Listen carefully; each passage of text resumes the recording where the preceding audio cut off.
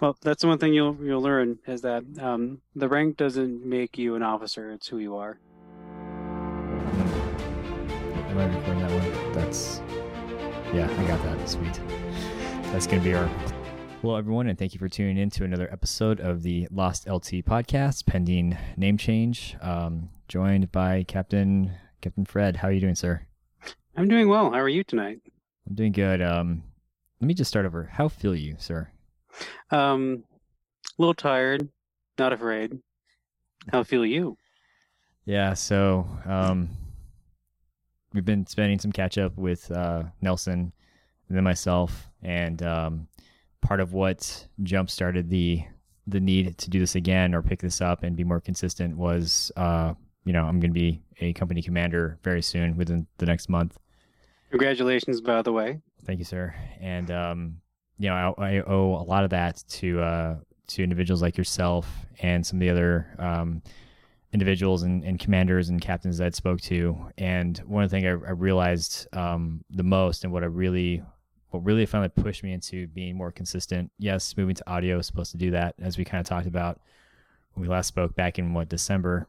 Mm-hmm. Was that this like adage that I once heard that made me want to leave the Air Force and pursue something different. And that was one of my uncles who works for the DEA. He had said, there's this old saying where janitors hang out with other janitors and doctors hang out with other doctors, and he wasn't trying to like knock any particular profession. There's nothing wrong with being a janitor, but if you are trying to change your life, you got to look at who you're around and basically step up to where you want to be and surround yourself with those people. And so I have a screenshot of I think it was you and a few others that just for privacy purposes won't relay them, but it just said, hey, good luck. And they're all captains, with the exception of Nelson, but he's sitting in a captain spot. And it dawned on me that, for better or for worse, if I get it or I don't, this is exactly where I want to be, with peers, with people that are, above me, but they're trying to help me ascend to that level and constantly pushing the bar forward. So I like how you said that, pushing the bar forward. I guess did that make sense? Yeah, I guess that made sense. Raising the bar, pushing it forward. So I have a lot to thank you for that. It was awesome. It's really, whether I got it or not, I was already pretty honored. And then as I had that discussion, I guess I made the sinful mistake of saying, "Hey, sir, can you throw me some curveballs for the interview?" Because what had happened was I had asked one of my former commanders to ask me some questions, and he asked me, the difference between an officer and NCO, and I know that, but when he asked me point blank like that, I just froze. So I was like, okay, I need to be frozen again. And my God, sir, you had a field day. So, oh yeah, that was wonderful. But actually, so one thing I've done a lot, and I've tried to do a lot, is help people get past the interview jitters. And I've done this with some members in the Air Force, some tech sergeants and staff sergeants, and some NCOs, some E4s.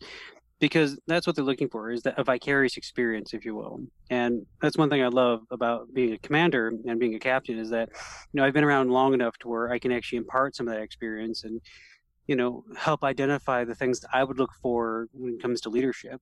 And, everyone's got those qualities, but not everyone can make them shine. Yeah, and I think there was one scenario, and it's ironic because I met up with not my current commander, but my former commander. We talked about, the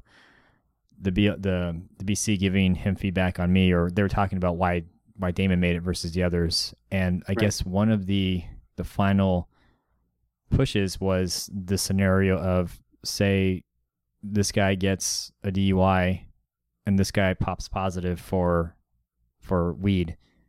Mm-hmm. And like, you literally gave me that exact scenario on top of a bunch of other weird stuff. But because I already had that kind of going in, that part of my brain was ready, I was able to give a really solid answer. And I guess he was really impressed with that. So that definitely helped me, because every board president's going to have their various, what are they looking for? But he wants to know how I think. And I think that was a telltale sign of how I did. So it's just crazy to have that full circle coming from you. So, you give me these scenarios, and I kind of wanted to like maybe walk through one of them. Of course. and just kind of explain the mentality behind it, and kind of just explain why you asked it. Was this something that was rooted with your experience and what you did? And then, we'll see where that goes, see if that takes the duration of the episode. But I feel like stuff like that is going to be invaluable to people that do listen to this at some point and want to know, like, hey, how do I prepare myself? What kind of weird mental gymnastics can I do before? Right. So Yeah, when you're on the spot and you have to be that commander and you have to make that decision and you have to direct 10, 15 people, communicate higher and lower, get control of your environment, get control of your people. But for me, I want to take a step back. Imagine the day you get pinned, that butter bar, that second lieutenant rank gets put on your chest. The thing you're thinking that day is, great, I've made it. I'm an officer now. I can now go out and shine. And slowly you realize how much you don't know. Slowly you realize that, hey, I'm not as prepared for this as I thought I was. Everything I went through doesn't really feel relevant. Even going through OCS and then going to bulk like quartermaster or infantry, that doesn't prepare you for the scenario of like a soldier who's having a bad day. It doesn't prepare you to empathize with an individual who's late because, his wife stole his car, or dealing with the real life problems that are fed into the unit. right. You don't have that in your head the moment that rank hits your chest. Give it 5 years or so, get that captain's rank on, or yourself, and you become a commander. Suddenly, that reality of everything that someone else had to deal with, it was their problem you just heard about, you now own it. That is yours. Like that butter bar rank is way in your rearview mirror. So yeah, you are the lost LT, but then the moment you become a commander, whether or not you've pinned captain, you now are responsible for the health and wellness of upwards of 60 to 70 people, even more so depending on the company.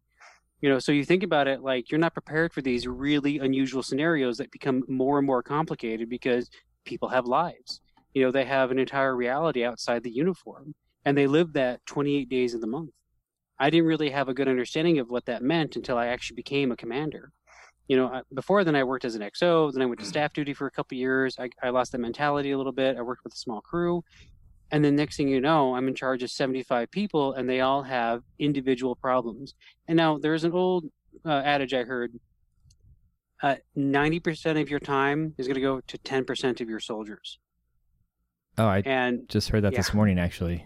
yeah, Huh. yeah. And you won't really understand what that means because so there's knowing and understanding, right? You're going to have to do these things, but understanding like what really has to happen until you're in that scenario, until you're in that situation, you don't really feel it. So a good curveball, a good example I gave you is like it's 9 o'clock at night. You get a call from your first sergeant. You're stellar E5, the NCO you relied on for the last 3 months for doing training, doing a great job. You just found out he's been in a car wreck. He's been drunk driving. There's a half a bottle of whiskey pouring out in his car. This car is wrecked.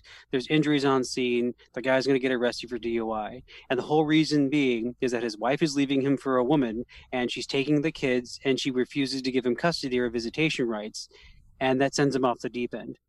What do you do? Right? Yeah. And here's the thing, that's a very fictitious scenario, but all the elements of that are in fact real that get fed into drill.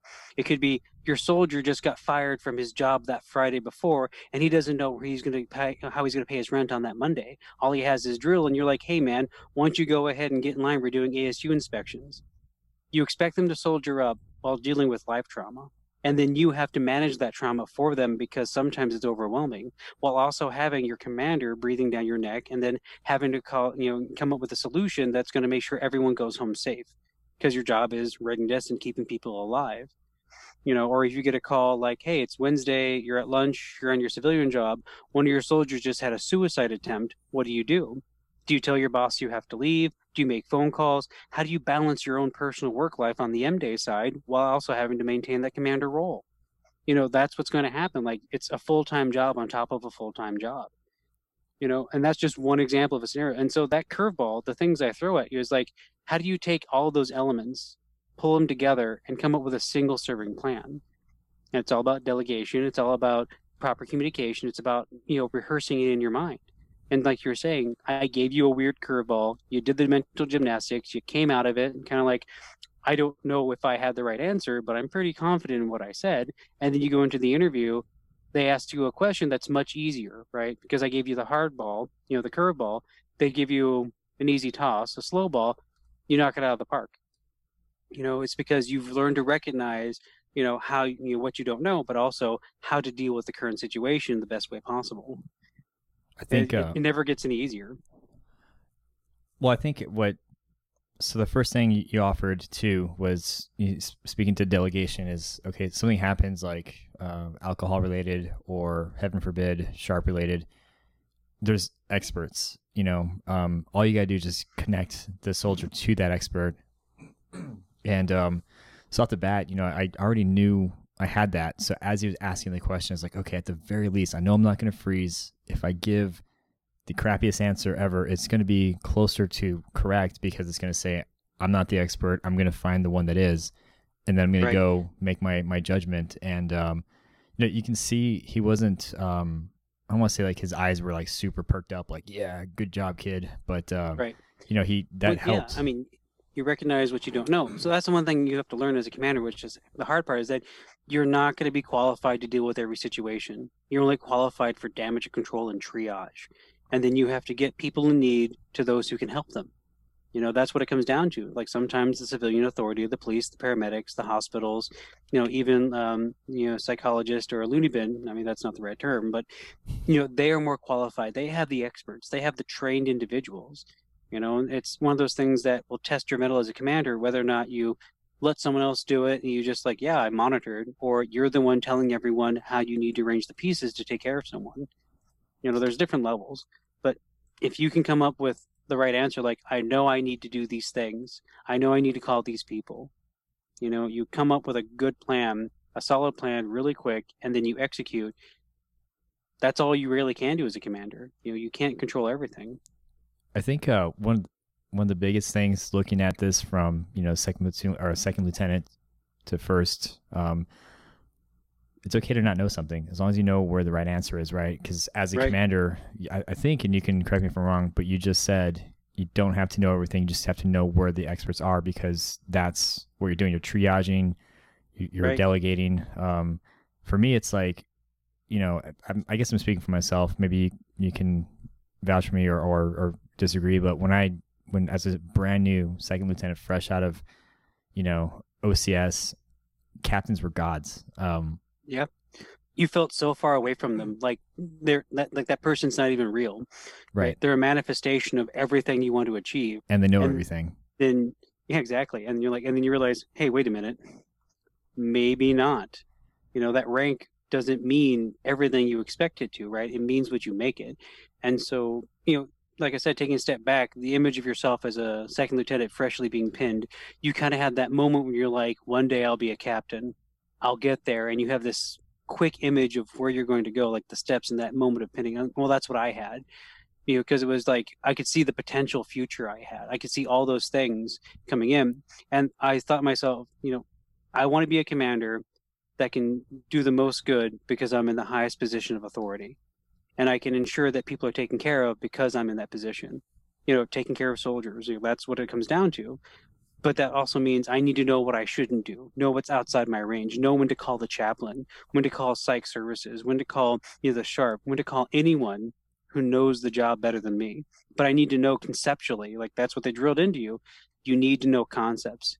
You need to have familiarization with these different things so that way, when the moment comes, you can do those mental gymnastics, find those resources, put them together, slap a plan, make it happen. And then next thing you know, that guy's fine. That girl is fine. That soldier comes back to the formation. Yeah, it's going to be awkward. It's going to be weird. But you walk shoulder to shoulder with them and you let them know that I'm disappointed in how this happened, but I'm happier that you're okay.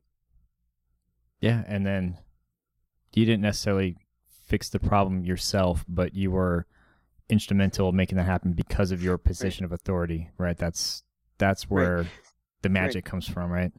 Right. Because everyone takes their lead from you.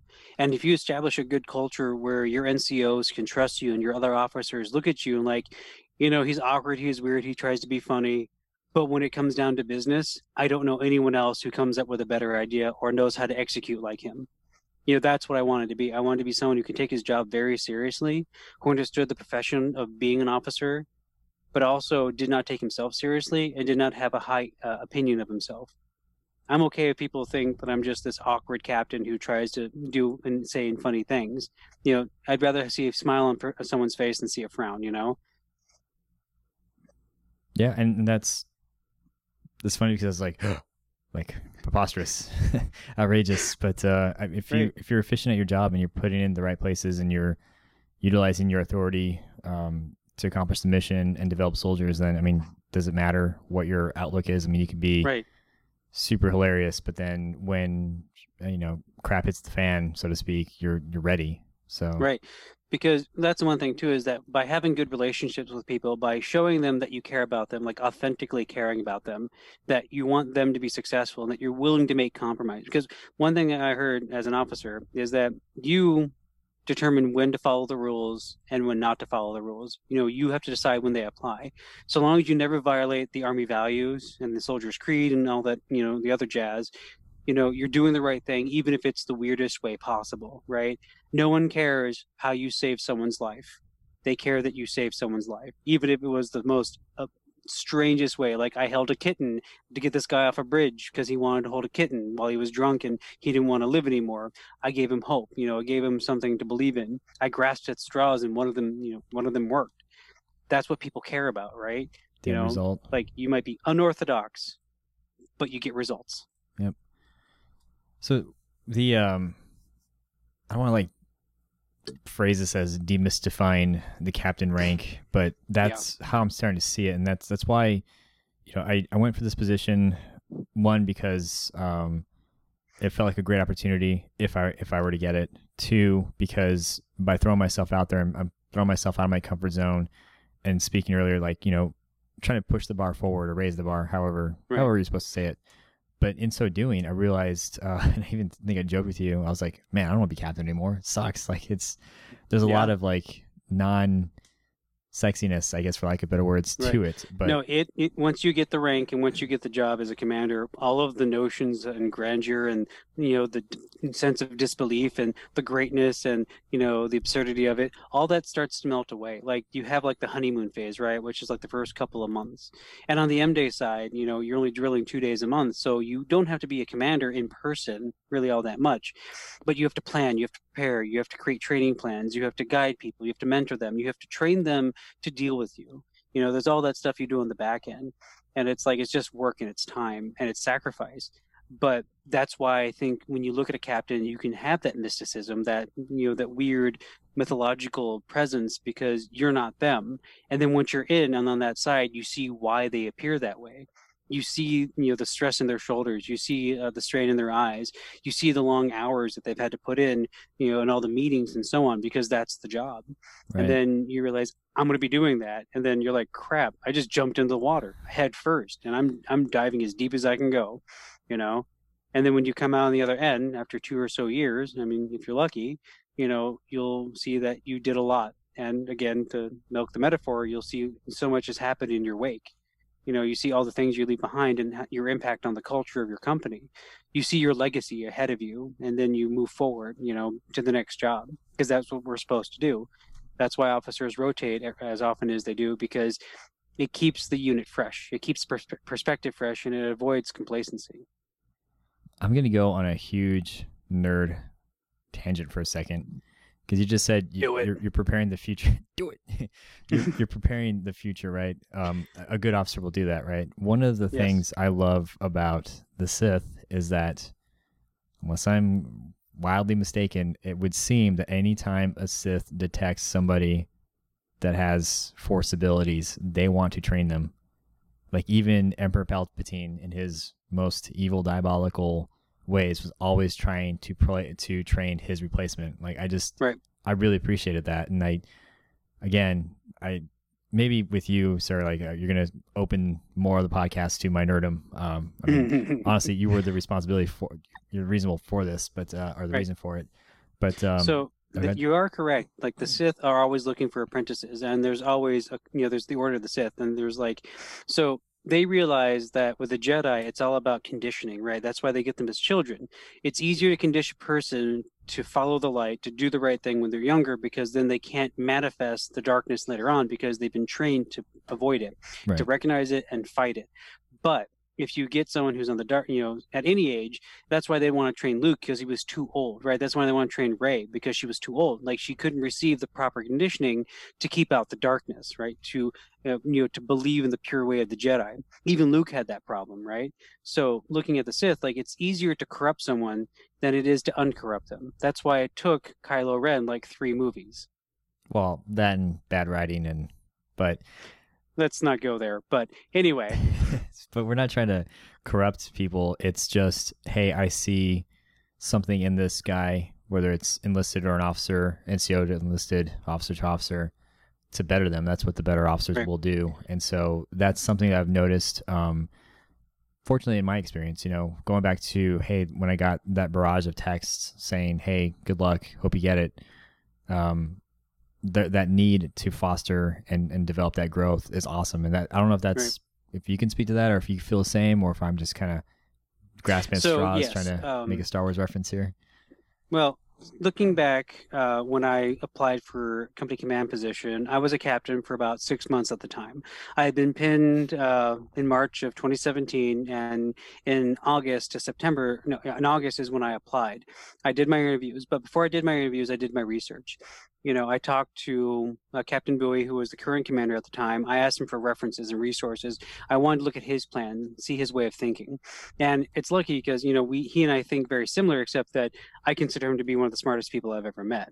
But as a personal thing, I never want to be the smartest guy in the room because if I am, that means I have, there's not really anything I can learn from anyone. I'd rather be in a room full of people who are smarter than me because then I have everything to learn. I'd rather be in that environment, but then also I take it a step further. I want to be the motivating person to bring everyone together, whether or not they're smarter than me or not. Right. But going back to my preparation to become a commander, it was a lot of research. It's like, all right, what are the FMs? What are the TMs? What's this? What's this? There's all these gotcha questions they try and give. But also, I'd been through a few interviews already, when it came down to like trying to identify your character. And I realized interviews are less about what you know and more about who you are. It's more about what can you give them to work with, because like you were saying, it's what you can manifest, it's what you can change, what you can condition, because corrupt is the Sith and change and condition is what you get from the light side. But it's what you can nurture, it's what you can grow, it's what someone shows you that you can use. And that's what comes out in the interview. I think what came out in your interview especially was that, you showed that you believed in the company and you believed in yourself. But even more so, you knew that you could take the company to the next level because you'd been there so long. You'd had so much conditioning to be around everyone that you had the capacity to make change, but also asking someone, what do you see as our biggest need? What is our biggest problem that you see from the higher up? And then they told you, like, yeah, whether or not I get the job, I know I can make that positive change. So you showcase not just your ability to work hard, but also your ability to support anyone regardless of whether or not you were chosen, which shows humility, it shows appreciation, shows a spirit de corps, camaraderie, shows loyalty. Those are the most important things. Whereas others, like, they might come in like, yeah, things are going to change because I say so. Right. Good officers observe, they learn, and then they change a few things at a time. And that's what I wanted to do going in. That was my vision for the company. When I gave them my tagline, I said, I see us using our equipment, fielding it, and getting better at our jobs. I see us, practicing our basic soldier skills and developing them and becoming a tactical force that is logistical in nature. And there's, well, how would you accomplish that? It's like, well, and go back to basics. Like, I looked at the things that we need to accomplish, that we're already good at, because professionals, so amateurs stop when they get it right. Professionals don't stop until they can't get it wrong, right? So I looked at that as like, well, that's the standard. We need to be able to set up a convoy in an hour, being able to mobilize, get right, And I saw these things that like looked really good on paper, but when we actually went to go execute, it was a very slow and poor execution. It's like we had lost track of how much time it takes to do things. So I had to backtrack my planning and say, all right, we need headspace. I need to make sure we have time for mistakes. But this is back when I was actually as a commander. But part of my focus and my vision was make time to get it right, make time to get it wrong, and then learn from both. Trying to think if want to go back to one of these scenarios, because like you'd said, in my interview, I was able to kind of give the BC my thought process. Hmm. And he had said, going back to that, the soldier that made the choice to choose to drink and drive got pulled over, or the one that hit the weed, right? And so what I said Yep. was, what's worse, in my opinion, is the DUI, because at some point the soldier chose to drink. It's probably indicative of bad habits. It's probably not the first time he's done that, or she. And then you also got into a vehicle and needlessly risked other people's lives by driving drunk and intoxicated, whatever. With the Right. soldier that popped positive for weed, it's possible maybe he accidentally ingested some weed brownies, maybe poppy seeds, or Right. it may be a one-time Yeah. thing, and it shouldn't be a question of, jeopardizing or ruining someone's entire career because of one lapse of judgment versus someone who chose to Right. drink, cascading into that DUI. And so I think Right. he appreciated that, but yeah, I only Oh, I've been there. So the one thing I learned, I was taught by this by Colonel, is that don't fall in love with the puppies. And what that means is that you're gonna have soldiers who have the big giant anime eyes, the big old puppy eyes staring at you because they're very sympathetic and they're very sad and they have a hard time and they just keep making mistakes and they just can't help themselves. right. And there just comes a point where you can't use your authority to help them anymore, and you expend all your effort and resources to help them. But if they're not willing to help themselves and follow the plan, really there's nothing more you can do. But looking at like when it comes to offenses from my position, like both of them are bad. And you're right, like the one with the weed, like you know what, you popped hot. Like this isn't the worst thing you can do. This is practically commercial. This is not a green state, but you can get the CBL card and all that. Like there's all these things. But driving drunk, that's a deliberate choice. That is a deliberate reckless action. Because the way it works is that alcohol will stay in your system a lot longer, and you have a better chance of killing someone drunk behind the wheel than if you were stoned out of your mind. And most of the time, like if you're doing, you might have had an edible by accident. You can't always guarantee the party is going to be safe, but then also the people you're around will probably be unsafe. But drunk, driving drunk, you don't need anyone around you for that. That's a deliberate action, and both of those are risk behavior. But you're right, the DUI is a higher risk behavior because that person has made it so that they're untrustworthy to take care of themselves. Whereas the guy who popped top for, weed, is like, well, you know what? This is a bad day for you. But I might be able to argue maybe just a reduction, put you through an ASAP program, and then that can have you be retained. But they both have to go through the same program. I had a soldier, actually, we did a UA and they popped hot for cocaine. And their reading was so high, it had to been within 24 hours and a lot of it. Hmm. So what do you do in that situation when a soldier comes to you and says, "Oh, it was an accident"? I have so as a commander, I have zero obligation to believe anything anyone says at any time. I can trust and verify, but I should never take anyone's word for granted, even if they have a long-standing history of doing the right thing, because at any moment in time, anyone could do something wrong, and I have to be there, with the yardstick to measure how wrong it is.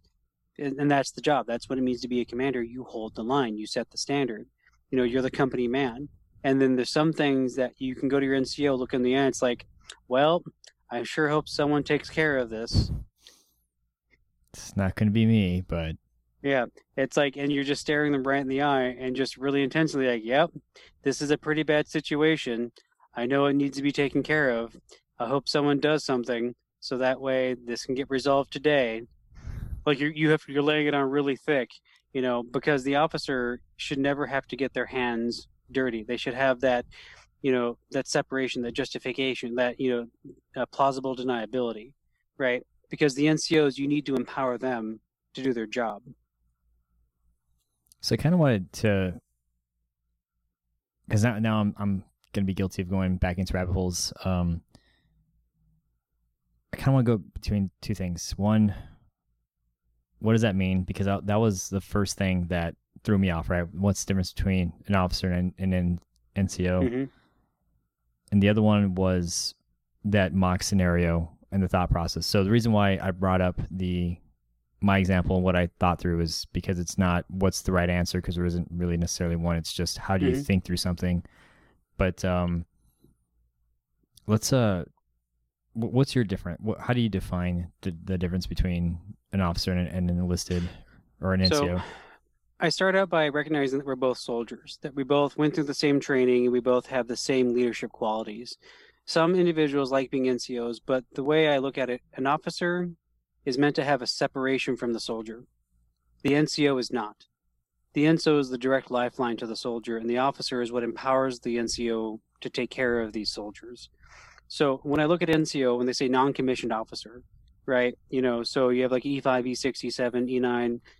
They're officers, but they're just without a commission, right? It's kind of like petty officer first class or master chief from Halo, right? They're in their own right the highest ranking enlisted, which would have some equivalent relevance to being an officer. But as an officer, your job is to train, or create the training plan, make decisions for the guidance of the company, see the big picture. You're meant to be the brain. The NCO is the body, the backbone. That's what they say. The NCO is the backbone of the army. But your job is to see the problem, make decisions, delegate responsibility to make those decisions happen, and then monitor and assess to determine that the results you're looking for your intended end state actually occurred. But you're not supposed to get your hands dirty. You're supposed to stay at least 2 steps away from the problem at all times. Otherwise, you lose perspective. So, because I'm trying to tie it into what you're saying, would you say professionals?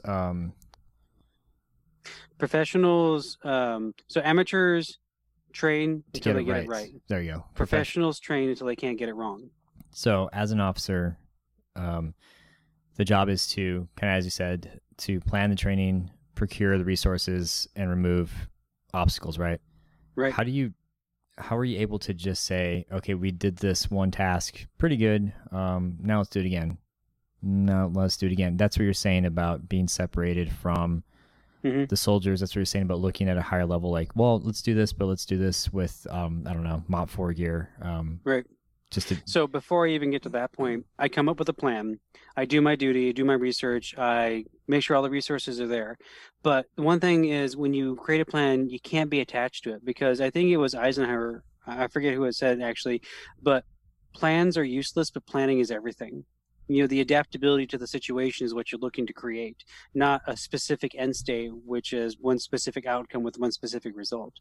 So looking at that, you know, you have to come up with this concept in your head of what right looks like. And you have to know that there's going to be a lot of different ways to get there. But you want to observe how they do their job. And then you want to make small changes.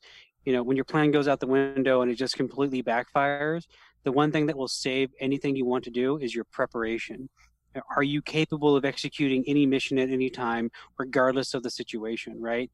But if your intel is good, hey, this road we're supposed to be on, it's not really a road. It turns out it's actually a wash that no vehicle can get by, and no one did a leader's recon to verify. So we need to find an alternate route, and all we have is a paper map and a compass. Okay, how do we fix this? Like, all right, well, before we came out here, I actually went and looked at a topographical map, and I was able to determine what the high elevations are. So in 15 minutes, I can probably get to a high point with another 2 or 3 individuals, do a leader's recon, find the best route, and then we can get out of here.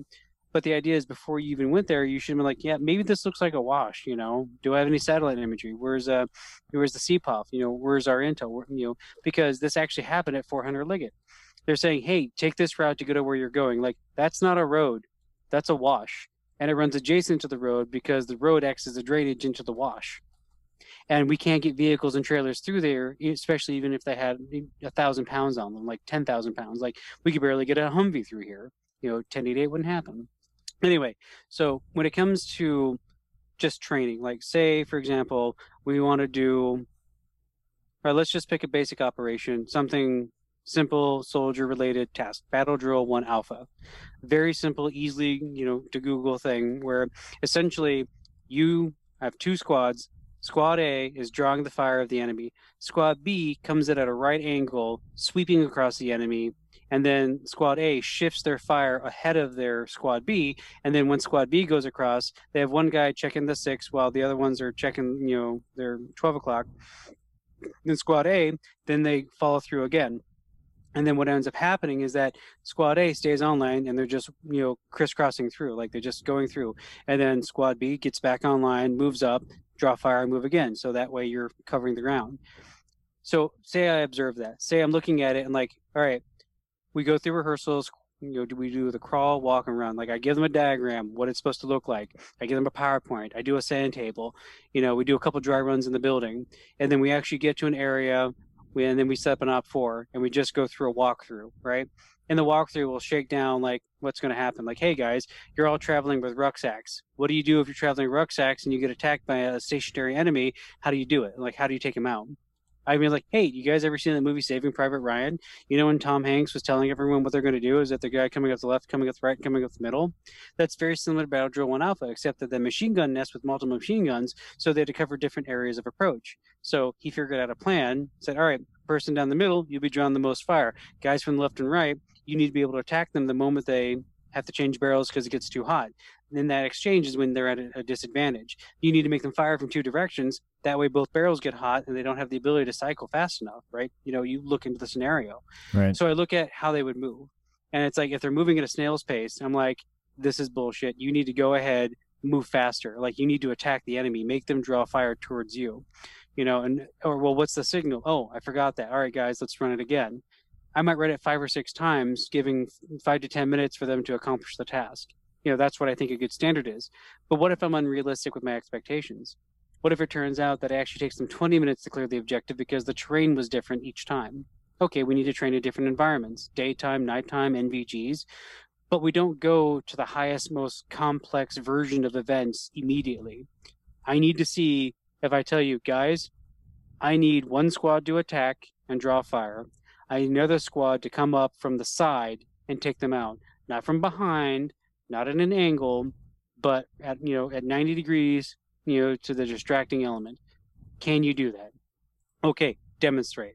Great. All right, let's do it again. But this time, let's switch squads around, and then you evaluate and you're fine. And then even with convoy operations, like, hey, you're hitting displaced individuals. There's a scenario here where there's op 4 and there's civilians on the road. What do you do? And then one guy's like, well, I'm going to get out and just walk in front of my truck to clear civilians. Like, why would you get out of the truck? But all right, let's play it out. Let's see where it goes. But in the preparation, like, all right, here we have basic SOPs. Do not attack unless attacked. We have basic escalation of force. Don't engage with anyone. Rules of the use of force. I establish all of that, and I see how well they respond, how well they communicate. And if I like what I see, I'm like, all right, let's do it again. If I don't like what I see, I'm like, all right, guys, tell me what you saw. And then they tell me what they can and can't do in the AR. So it's always a constant process of refinement, because again, we're never going to have it perfect the first time, but professionals do it till they can't get it wrong, meaning that you do it until it's second nature. Like even Bruce Lee said, practice it till you forget it. If you have to think about it, even in sports, they say if you have to think about what you're doing in the middle of the process, you're going to lose. Like, do you think a tennis player is verbally in their mind thinking, all right, I'm going to run over here, and with my backhand at a 15-degree angle with about 15 pounds of force, I'm going to lob it back at about 4.5 feet off. Look, they don't think that because it's all instinctual at that point. They put in so many hours, they don't think about it. Right.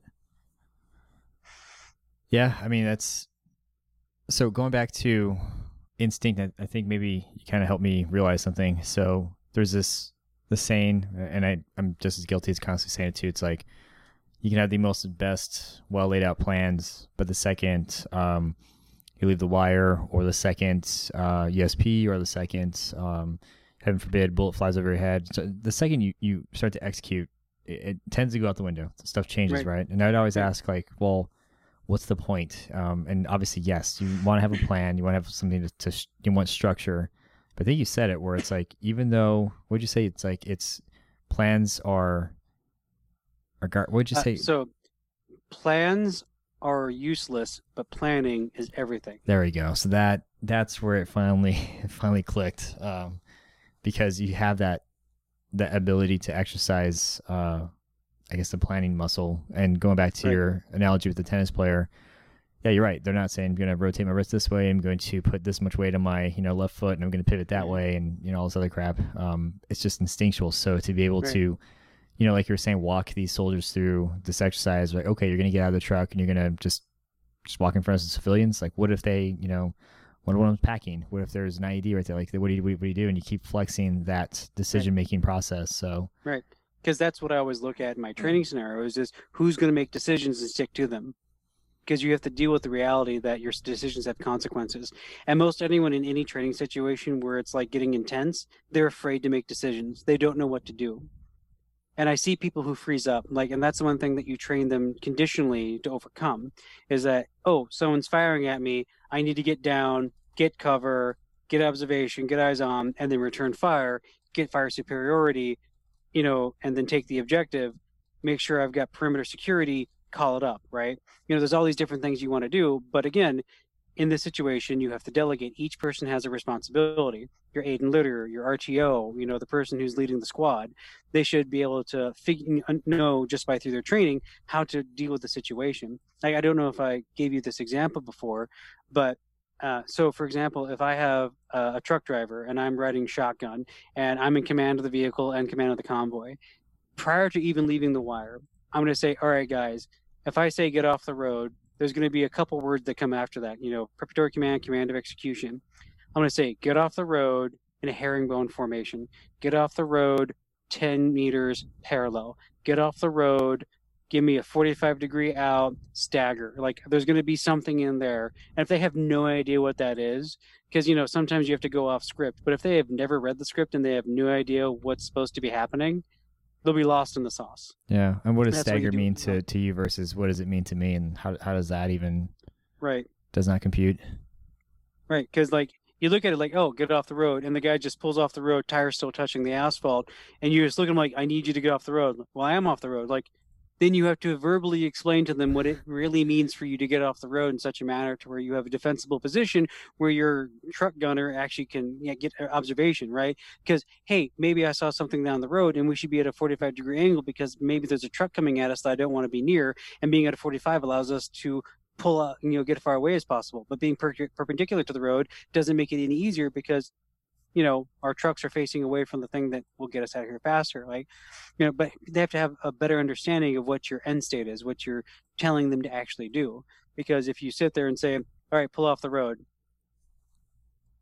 All right, we're off the road. Like, okay, well, Now this what? is not helping anyone, but like, well, I don't know. You just tell me what to do. Because like they would literally do the least amount of work unless they know what right looks like, But if you tell them, get off the road, 45-degree to our 12 o'clock, stagger out, make sure we've got at least 10 meters off the road. But if I have to say all of that, that's losing so much time. I should be able to have one vehicle orient itself the proper way, and then everyone else understands what we need to do. And I just be able to get on the radio, go stagger, stagger, stagger, 45 stagger, or I call out a name. I call it like, the golden chevron, golden chevron. Like, I come up with something that way they understand and a quick reference. But if they don't know what that means, they're like, well, we never went over this, right? Yeah. But that's why, but everyone has a plan until they're punched in the face, So if you're going out That's a there, good your vehicle gets, yeah. Sorry, Right. I meant to. I was trying to like. There's one that's just like it's perfect, but sorry. That I was like I had to. I love that saying so much. Right. I've seen this firsthand too when we're doing combatives level 1 training. One of my buddies goes in and he's like, he's never wrestled, never boxed anything. He's going against the attacker, right? The guy's got boxing gloves on. The guy's a trained MMA fighter, right? And so he gets in there and the guy's got his gloves up and my buddy walks in and his hands are at his sides. He gets punched in the face like, oh, that didn't work. Gets punched again. Like, I need to rethink my plan. It's like, get your hands in front of you, And it's like I go out there, I have my hands up, and he's punching me and he's hitting me pretty hard, but like I have my hands up to where like he's hitting my forearms, right? So it's like, all right, I don't really know what I'm doing here, but I know I need to get close to him. So I'm just gonna do it the most awkward way possible. So eventually I box him in, I can actually get the clinch. But anyway, you know, but it comes down to like, do you know what you're supposed to be doing? Like, do you know what right looks like? And that's where the planning comes in. Like, all right, because you have to think 3 months, 6 months, 12 months, 2 years out, and what you want them to accomplish. And like, if you say, I want every person in this company to be licensed on every vehicle and capable of defending their position as either the truck, TC, or as the driver, or as the gunner, that's a totally realistic thing. And it really has nothing to do with their MOSs or their actual jobs, but it is everything to do with being a soldier. Because unless they can be a soldier, they can't do their jobs. There's like 5 or 6 things I wanted to just dive into, like SOPs and Yeah.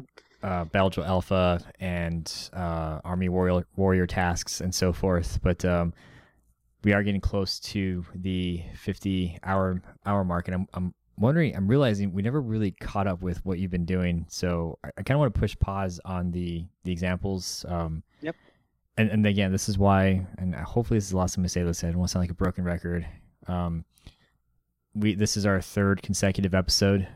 Pumping these out once a week is going to be easier now and doable, especially Yep. since Thursday is like our recording day.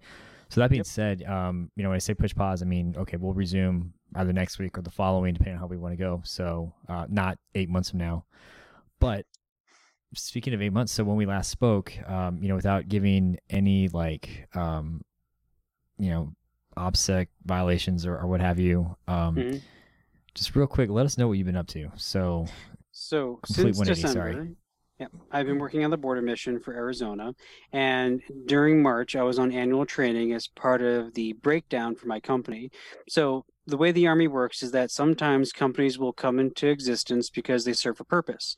Then over time, that purpose will no longer exist, and so the company no longer needs to exist. So it's a reorganization. So my equipment, my personnel, everything I've got will eventually dissolve and go to other places. But during March is when COVID-19 for this year started spiking. So what ended up happening is because I was annual training, I was one of the first units called into activation by the governor. With that, most of what we did was because the panic shopping, a lot of businesses were struggling to restock. So we did some assistance with that. Then we transitioned to assisting food banks because a lot of the volunteers were staying home because they were under quarantine. We, being the military, were able to go in and actually backfill all those positions. And because we were working in such high numbers and high efficiency, we caught up to the demand, but also improved the ability to deliver goods and services, to the people of Arizona. And it's incredible because they even have stockpiles of food, so in case there's another drop in volunteers, they can ensure that people are still getting the food that they need during this time. And we're also looking at helping with testing sites, ensuring that individuals can show up, get tested for COVID, and then never leave their vehicles. So most of it's just working traffic and whatnot, which is actually something soldiers are very familiar with because when you're dealing with motor pools or dealing with traffic stops, and we're trained to do that. It's just a conversion of our skill set.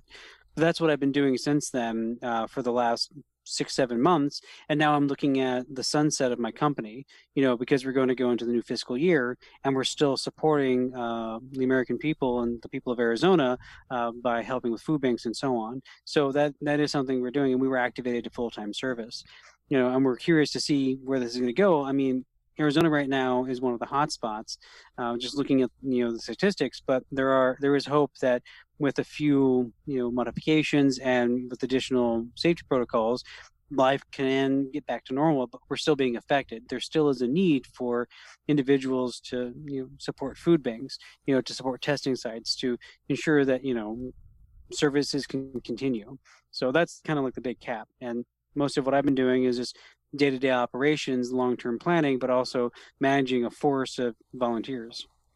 And so that's one of the coolest things that, looking, if you listen to Nelson and mine's first episode and you realize, not by design, but the amount of time that has passed, every single one of us has advanced in certain ways or shown growth in certain ways, which is really good. It means we're not stagnant. It means we're, Right. there's stuff I learned on the border mission that I never thought I would learn, or ever would have cared to because of the personnel aspect. But my God, does it help me see things differently?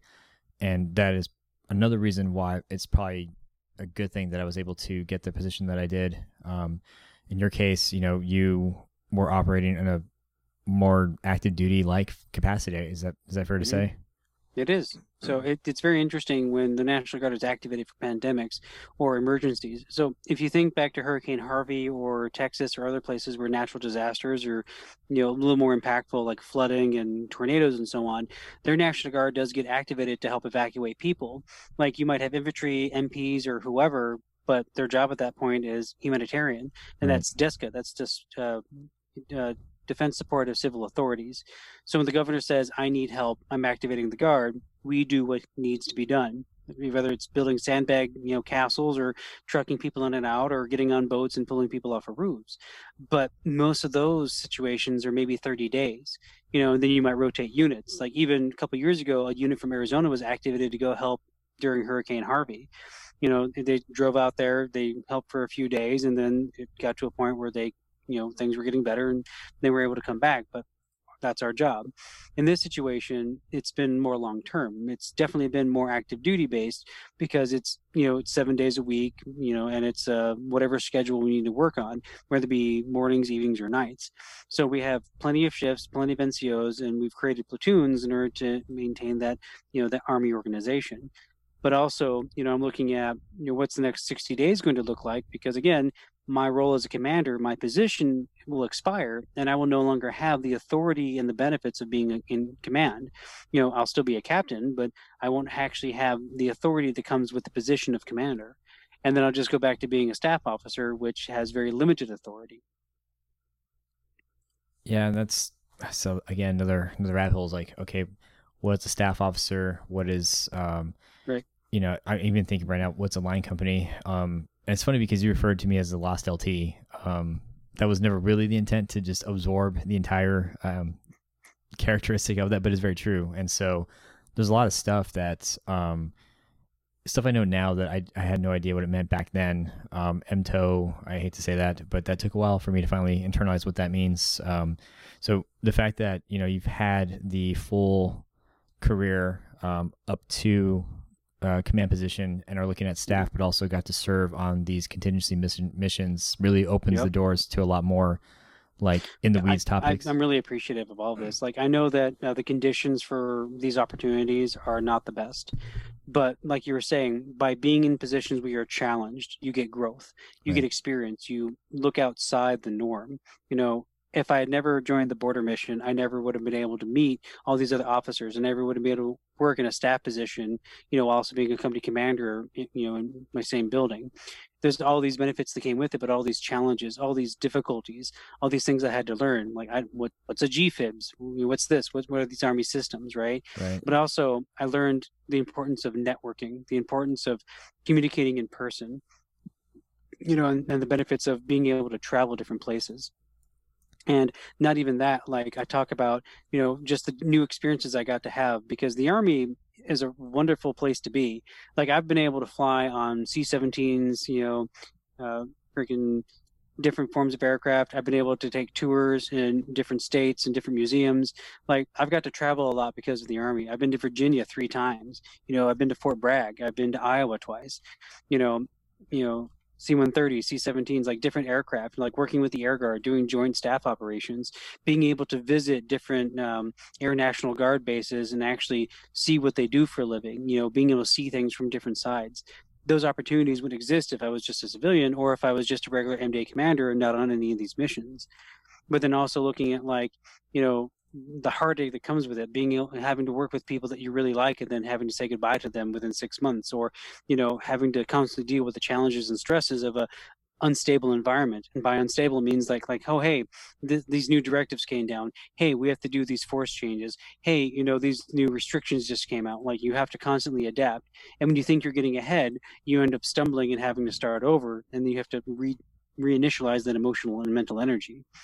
So that's what I'm looking at, like big picture, is like, I've gotten more experience in the last 3 years as an officer and as a commander than I ever would have if I had just been a regular MDAer and not having the opportunities I did.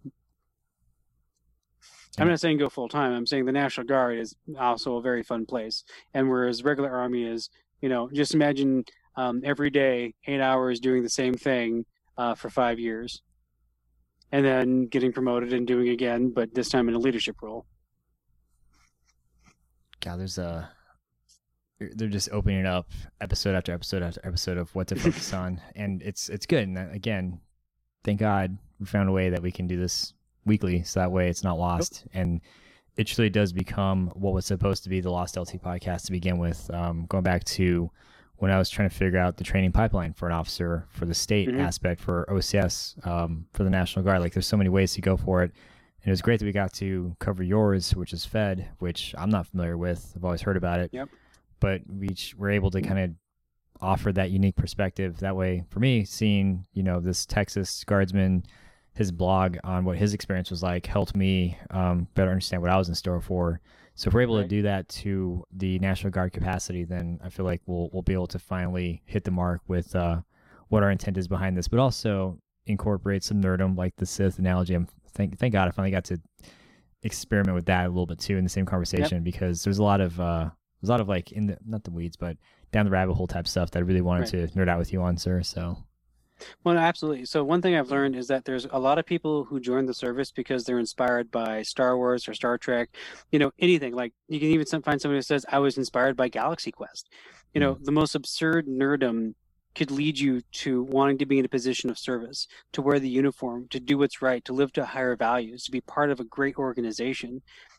But then you also have to deal with the history and the moral compass and the ethics and having to, just digest all the things in the past. Because if you look at like any military of the world, any military at all, no matter how noble and great it looks, there's going to be a history there that you're probably not going to enjoy at some point. But then there's everything that we do after that, from lessons learned, trying to rectify and be better. Current events notwithstanding. Well, current events is, that's going to be fun. And I think looking forward, I think what we want to do for the next episode, since we kind of got to catch up a little bit and explain part of what jump started this episode or this next series or this run, is going back and talking about, okay, when we last spoke in depth, you graduated from Bullock and then you showed up, boom. Now what? So definitely want to... I kid you not. Like, I was actually thinking about that. Just real quick, is that I went from training to being in charge, and I literally got there. I didn't know anyone. I barely recognized ranks. I was untrained for the job, and I just thought, all right, well, what does a manager do? You identify the problems and you come up with solutions, and you start learning what you don't know. But then you're told, hey, by the way, you don't know anything. I'm like, thank you for reminding me. It sounds less like a criticism when you tell me 3 times a day. But yeah, it was just like you just get thrown in and you have to learn to walk quickly, because like everyone's trying to snipe you and everyone knows that you're just a butterbar and they don't believe anything. Even when you make first lieutenant, like, how long you been a first lieutenant? And when you make captain, like that's when they treat you different. Whether you've been pinned for a day or for 5 years, whether butterbar, first lieutenant, or captain, even as a major, like, there's a level of prestige that comes with the rank, but it also comes from whether or not you've actually earned it. So I've been meaning to ask that, and then I don't want to get too far over, but as a second lieutenant, you're a butterbar, and I get the the shit talking, especially when you have a fresh out of college 22-year-old nothing, know it all, trying to tell these NCOs what. Yeah, a 45-year-old E6 who's lost more ranks than this person's ever seen. This non-prior service, 23-year-old something who's giddy out of college. And thinks they're gonna change the world. But for me, I was prior service enlisted, Air Force to Army, so I thought I was gonna get a little more respect, and I did. Plus, I'm also a little bit older. But you think you did? Well, thanks for just shattering that reality for me. Captain Sartor said it best: is that he was an E7. He becomes an officer after like 17 years of being in the Army. And he goes through OCS. He's like, yeah, you're just a shitbag. You're worthless. He's like, yeah, got it, Roger. Like, he had been through everything. He'd been a recruiter. Like, he'd done all those things before. And here he is, like a 30-something-year-old officer, second lieutenant. And everyone's like, oh, Lieutenant Sartor, huh? Second Lieutenant Sartor. Like, but as it is, like, that man had been to combat, been active duty, done everything under the sun for 17 years, and then decided to become an officer, and then spend the next 10 years just doing everything he could. And he said he was doing it for his kids to show them that they can always achieve their dreams. But cool. Also the amount of sacrifice the guy went through. It's like, but that's the thing. During training, everyone's a nobody. Well, with that being said, that guy deserves all the respect, regardless. I don't care what you do, but he's a great man. Captain is when, as a brand new junior officer, that's when you start to get looked at differently. Right. Unless you suck, then you probably can't change that, but that's when you noticed, hey, they're taking me like seriously now. Right. And you have to earn that still, though. Like when you become a commander, like you have the benefit of experience with the people you're working with. I went in cold, and I want to touch on this later on about the interview process. But there's a few things I would change about it if I had a chance. I mean, that's That can wait till later. yeah, because that's gonna be good too, and that's one of the things I want to ask. So like, even as these episodes are going, I'm still learning and taking, that quote unquote free chicken. So like, hey, what would you have done differently? And actually, what was your first 30 days of command like? What would you have done differently? What do you not necessarily regret, but is there something that you could take back? So that it's Right. again just a myriad of questions that they can Well, come. the easy answer I can give you is that I would have become friends with my first sergeant a lot faster. If You, I could have changed anything, I would have talked to him more, engaged with him more. I would have been as much on a first name basis with him as possible. so that is something I am taking away immediately because without naming people, I think you know who my first sergeant is, and Hmm. it's gonna take some time and some Right. investment to. Well, eventually they come around. They always come around. Well, before I buy myself another hour, I think what we'll do, sir, is we'll go ahead and end the segment there. All right, so thank you so much for tuning in, like I said, to another episode of the Lost LT podcast. And I know it probably seems a little weird to transition into something completely different, but that's not going to be the case. It's not going to be different. We are just at the point now where we're not going to be LTs very much longer. So the next podcast, when it does get released, we'll still incorporate a lot of the elements from the Lost LT podcast. We still want to have the intent of basically just learning from not just so much our mistakes, but from the mistakes of others. So that way, if you're pursuing a commission, if you want to know what life is like as a commissioned officer within the National Guard, then we'd more than happy to go through that with you. And once we get a better idea of how we're going to promote this podcast, we'll most likely be incorporating questions from the listeners. So just kind of bear with us as we figure this out. It's going to be a long game for us, but we're definitely in it. We're more involved now, and we're looking forward to future episodes. So stay tuned.